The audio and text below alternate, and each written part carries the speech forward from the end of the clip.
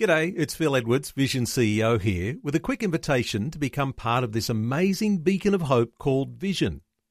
Together we can put our love into action to help people of all kinds build or rebuild their lives on the truth of God. Please consider the part you can play during our upcoming Visionathon appeal, remembering that it's your support that makes Vision possible, including this podcast. Audio on demand from Vision Christian Media. The story. You have this innate desire to be at one with God, and you want to have a relationship with Him. But Islam does not have that. There is no relationship with God. God is a high and mighty being somewhere in the nebulous that you cannot access. So that is one thing that I found was completely void in my life. And it was important for me at that stage in my life. I wanted to know, do I have any meaning of life at all? G'day, I'm Jimmy Colfax. Welcome to The Story. Well, usually when someone puts their faith in Jesus, it's the beginning of solving many of the problems in their life. And to a certain extent, that was the case for Ash Saleh. But as a former Muslim, it was also the beginning of many new problems, because his parents were strongly opposed to him becoming a Christian. He's chatting and sharing his story with Karen Hunt. Now, he was born to Egyptian parents, a former Muslim. He converted to Christianity here in Australia during his university days. He has two passions, photography and evangelism to Muslims. Let's hear his very unique, special story and find out firstly where he was born and about his parents' journey as well. They came over to Australia in 1972 or so with my father. I was probably about 25. He decided that Egypt was not politically a favourable environment for him to be in. So he decided to come out and check out what Australia was like when it opened its doors in the early 70s, the heyday of immigration. So I suppose since then he fell in love with the place and decided to get married and bring over his new wife over to Sydney, all the way from Egypt. They left the whole family there. He was the first one, I suppose, in the family to have left the family to go overseas. That's a very brave move for them. I mean, your parents, they were Muslim. They are Muslim, born into very strict and a tight-knit Islamic family. And, of course, families like that centre their lives around their faith, hey? Oh, certainly. Everything they do is focused on what Islam would command them to do. And it gives them, I suppose, a lot of structure in their lives, and what they do is basically trying to follow or emulate the Prophet Muhammad in everything that they do. So when they sit down to eat, they thank God. When they're praying, they're always thanking God. When they're joking together, they praise God. So it's a lesson in faith, I suppose, a lot to look at how they live. Ash, it's interesting to read that as a young Muslim boy, you're actually sent to a Catholic school. You went to the Marist Brothers College in Coogee in like years 6, years 7. Was it confusing for you going to a Catholic school but living a life at home with a Muslim family? At that age, I don't think you question anything. I started off in the whole way through primary school going through the Catholic school system. So first of all, at St Joseph's in Maroubra in Sydney, then going on to St Mary's in the Kensington area, I believe it was. I can't even remember now, it's that far back. And that was year 3 and 4. And then from year 5 and 6, that was Marist Brothers in Coogee. And I think from my point of view, I just followed. I simply just agreed to learn about things the way that they were taught in the Catholic school system. My parents did try hard to get me out of having to do a compulsory religious education, but there were certain lessons that I couldn't be exempt from, and I remember going through them, but I never had questioned it, never thought that was something that I just didn't believe in and I had to stand up against. So tell us about your early adolescent years. I mean, you went to a boys' high school. You were quite short for the size of boys in your grade. What was life like in those junior high years? They were bittersweet years. High school was great. There was a lot of personality stuff that came up, and at the same time, there's a lot of freedom. So you get to you get to meet new friends, and your parents gave you some liberties that you never used to have before. I joined, the music group and orchestra. I loved music. Also was very keen to learn about maths and English and science. It got me going. But I did struggle socially. It was really mainly because I was the odd one out, the only Arab, and very short, easy to pick on. I just let things happen. And so there were only a few people who really would be interested in becoming a friend. But nevertheless, I just continued to plough through, and all those shortcomings that I had, I knew I couldn't do anything about, and I just relied on learning and books, and that's all what I focused my energy on. So a lot of bullying did happen, and although it really did affect me, I tended to just ignore it as much as I could. It certainly made it difficult for me to get through high school and succeed. And you came to a point in your life, hey Ash, where you started questioning your faith in any form of God. Can you tell us, what was that crisis like? That was a tough time. Approximately about 13 years of age, I came to some sort of realization that I was doing all these rituals that really didn't make any meaning in my own life. Why was I doing all this stuff? Praying 5 times a day, prostrating myself in front of God, and it had to be in alignment with where the Kaaba was, which is in Saudi Arabia and Medina, in Mecca, and fasting 1 month a year, doing Ramadan. Ramadan to me was more of a cultural thing than it was a spiritual thing. All these things really, I suppose, I questioned. And I questioned them in my own mind, because if I tried to question them to my parents, they would have beaten it out of me. There was just no way they would have accepted their own son could question their form of living, their reason for living, and their form of faith. Faith for them is everything. Even if they can't give you answers, they just don't want you to question it. So I lived with that doubt and all those questions, and didn't ask anyone, because I didn't have the courage to ask anyone. And all I ever knew was the Egyptian community at that stage, socially. School, really, it was just all about having fun, so there was not much serious talk going on. So I really kept that all inside for many years, even after finishing high school. I just attended these festivities and performed all the rituals out of obligation, not out of a spirit of wanting to please God. It's a really interesting scenario, what you're saying, actually. I mean, I've heard a number of stories of Muslim people in Middle Eastern countries who've converted to Christianity. They've said before there was no heart. It wasn't real. Since becoming a Christian, the Bible's come alive. Their prayer life has come alive.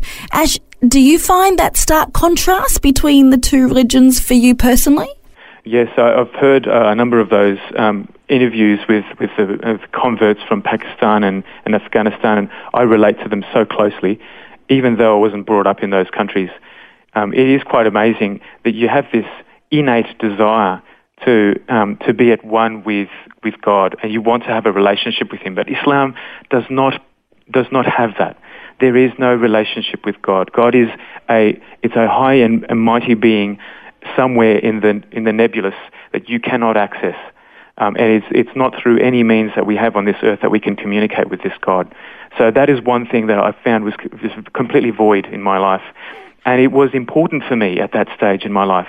I wanted to know why I was doing this. Is there a purpose for it? Do I have any meaning of life at all? And if there is, then I'd like God to show me.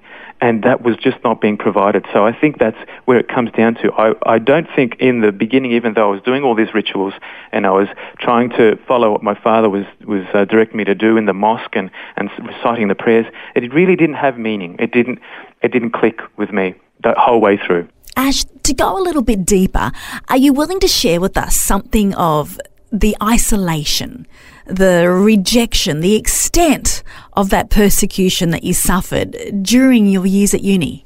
It's a hard story every time I say it, because you come to a low point in your life and you look back and say that was really a dark moment. And indeed, those university years, although I really look back and have fond memories of the knowledge that I gained in it, and the open-mindedness, I also had a massive struggle with just coming to terms with why I was here. I'd come to a point where I said, God, if you are real, you should show yourself to me.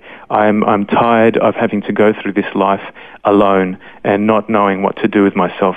I have no meaning. I have no feeling, and it's those situations when even a depressed person can relate to when they're saying that I'm numb. I'm completely numb to my emotions, and that's how I felt at the time. And I'd ask God, where are you?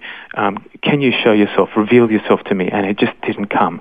But even the whole while, I knew that His hand was on me. In retrospect, at the time, struggling through all these emotions, I'd cursed Him. I said that you really have done yourself a disservice by creating me, and I really want to end it now. And so I planned myself to harm myself in quite a severe way in walking up the fourth story of a university building, and I planned myself to throw myself off the fourth story balcony, and I knew that would be the end of it, and it would be fantastic after that. There'd be no more hurt, there'd be no more trials, there'd be no more struggles in my mind. But that very night that I was going to rest so that I could get up and do that act, I was woken up at 2 a.m. in a drench of sweat, with my heart pounding, and an amazing sense of peace that I'd never felt before just come upon me and say, you are at peace. You have peace because I am with you. And there was no fireworks, there was no big dream, there was nothing that just came upon me except for just a sense of peace. And I just knew from then that I just couldn't go on with that plan. And you were walking around the streets one day in Sydney. You came across a man with a toddler in a pram, and he must have just sensed your emptiness, your loneliness. He asked you if you could just have a chat with him. What happened from there? It was something I couldn't explain. It's someone just on the streets of Sydney where you think everyone is on their own. You're all living together, but not really forming a relationship. This person just came out of nowhere, and I was walking quite aimlessly on the streets of Parramatta. And with his approach, I couldn't resist but to open up and say, look, I've been struggling. And he said, well, why don't we talk about it? And from then on, we struck a friendship. It was just amazing. He didn't introduce himself to be a Christian. He didn't tell me that this is what his faith was about. He just simply walked with me and did a journey of life, basically, going through my childhood and my parenthood, what my parents had been taking me through. And he said, you're going through stuff, and we all have, but you have to respect your parents, and you have to do that because it is the right thing to do, and I think you know that. And inside, deep within me, I did know that. But at the whole time, he gave me this openness and almost this unconditional love that I had been missing and didn't know had existed until then. And there was something different about him that I had to ask him, what is it that's so different about you? And he shared it. He simply said, I believe in God, and God, through Jesus Christ, has set me free.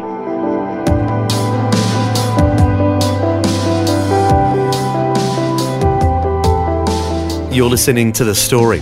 Today, former Muslim Dr. Ash Saleh is sharing his life journey. We just heard how he met a new friend who had a profound influence on his life and was instrumental in him putting his faith in Jesus. Next, we'll hear what happened when he told his parents about his new faith. That and more when we return.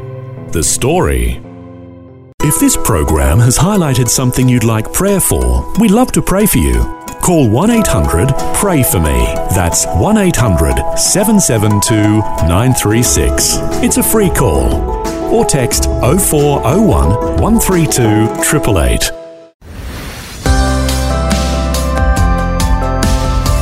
Hi, I'm Jimmy Colfax, and this is The Story. We're continuing with Karen Hunt chatting with former Muslim Dr. Ash Saleh. Before the break, we heard how he met a Christian man who had a profound influence on his life. Now, we'll find out what happened next in his life. Did you actually then go to your parents yourself? Tell us what happened. I'd joined his church in Parramatta for about 6 months. I wanted to know, I had a fervent desire and an appetite to know God in a tangible way, in a way that I've never known before. I'd never had access to the Bible before, so this was my first interaction. And it was wonderful. For 6 months, I had learnt about God. I'd seen these wonderful scriptures in the Old and the New Testament, stuff that I'd innately sort of appreciated even in the Quran, but never in that kind of colour and life. And so I had to share it with somebody. And after being baptised in that church, I had to come home and be open and frank with my parents. And her mum and dad, I tell you the truth now, I can't lie to you anymore. I'm a Christian, and I've been going to church, and I've just been baptised, and I want to share it with you. And I don't know how naive I could have been, but looking back at that, I think how stupid I was to have just opened up and think that they would have accepted that and appreciated it. They had beaten everything out of me, physically, verbally, emotionally. They said, we don't want you to come back into this house unless you've rescinded everything you've ever just said to us.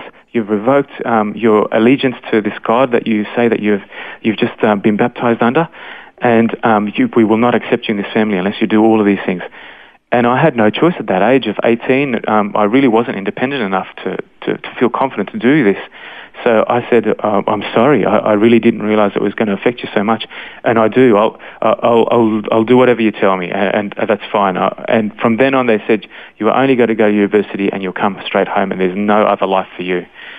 So I was back into a form of, I suppose, bondage, so that they could at least keep tabs on what I was doing with myself. And this lasted for a couple of years? Is that when you went back overseas after that? I did. I tried to appease them as much as I could, knowing in my heart that Islam wasn't right for me.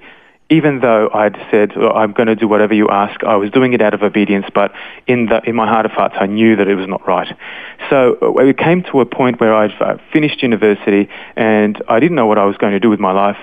So I just told my parents, look, I need to go and travel and just do something with my life that's positive, and although it's not meaningful and gainful employment, it's something that will at least help me discover myself. And they were totally against it. They knew that it was just another form of me trying to find my own freedom and maybe even go astray again. But I knew that I had to do it, and they finally allowed me to do that, and I went to Ghana, the very country that this migrant gentleman had introduced me to Christ. And in that country, I had seen abject poverty, and at the same time, amazing humility and a love for God, which I'd never seen before. And it wasn't that really convinced me that there was this, wonderful, mighty God who was there to love us and reach down from his throne and want to touch us in a tangible way. It was more the fact that I'd opened my eyes to see the truth about life. This is not a perfect world. We are amongst sin, and we are amongst a lot of imperfection, destitution, and almost, a turning away from God. And in that, I found peace, even though all this imperfection is around me. And even the very Christians who I met there were imperfect, and they were doing things that I knew was not right. I sensed a peace, I suppose, in the Word of God that said that, we are filthiness. Our righteousness is filthiness in front of Him, and understanding that in the context of life in general.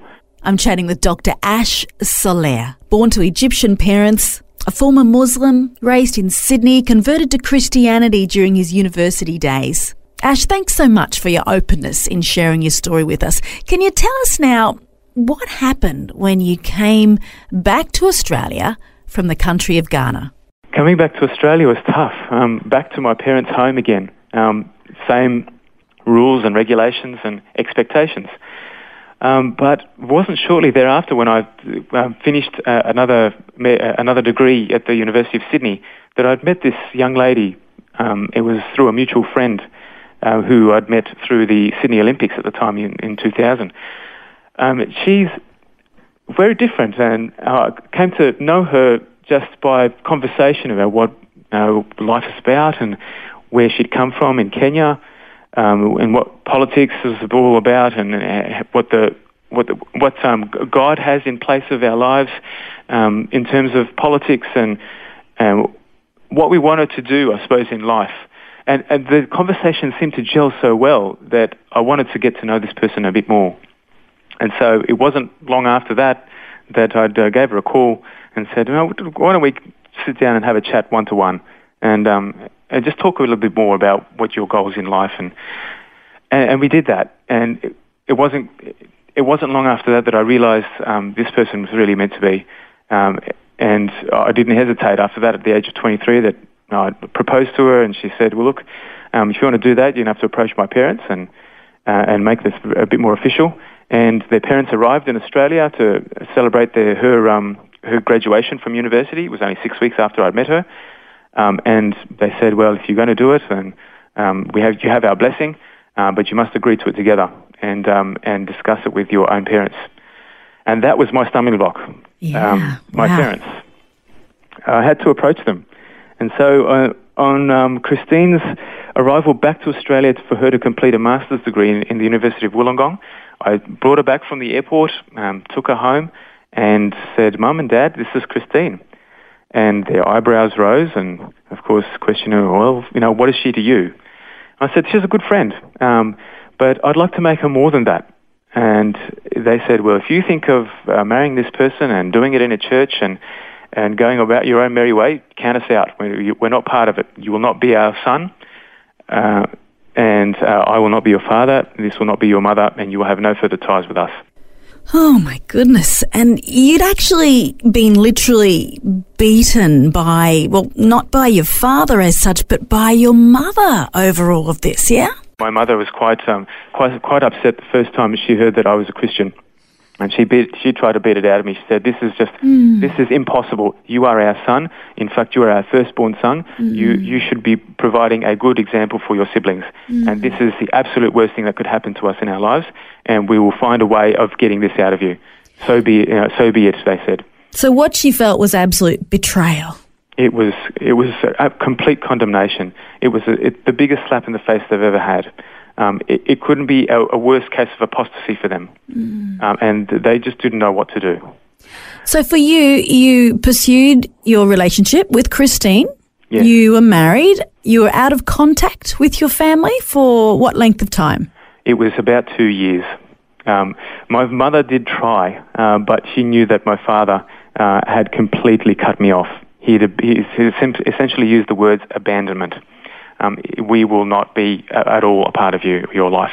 My mother did try, but every time that I tried to call my dad, I just got the phone cut off every single time.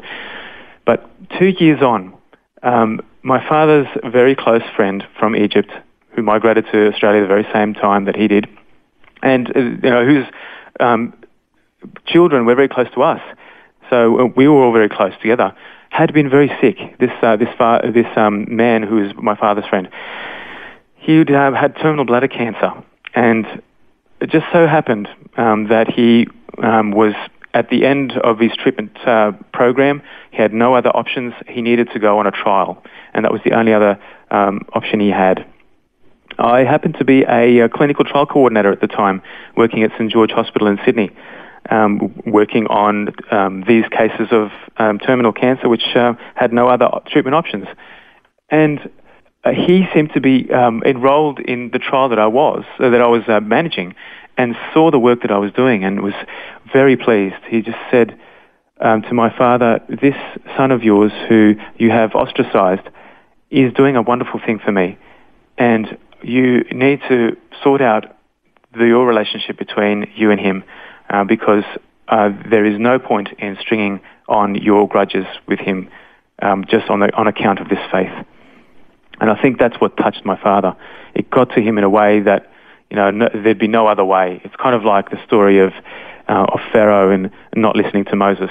Yeah, he had to heed the word of God, and this was a tug that it took my father that much to get him to come and see me at the hospital.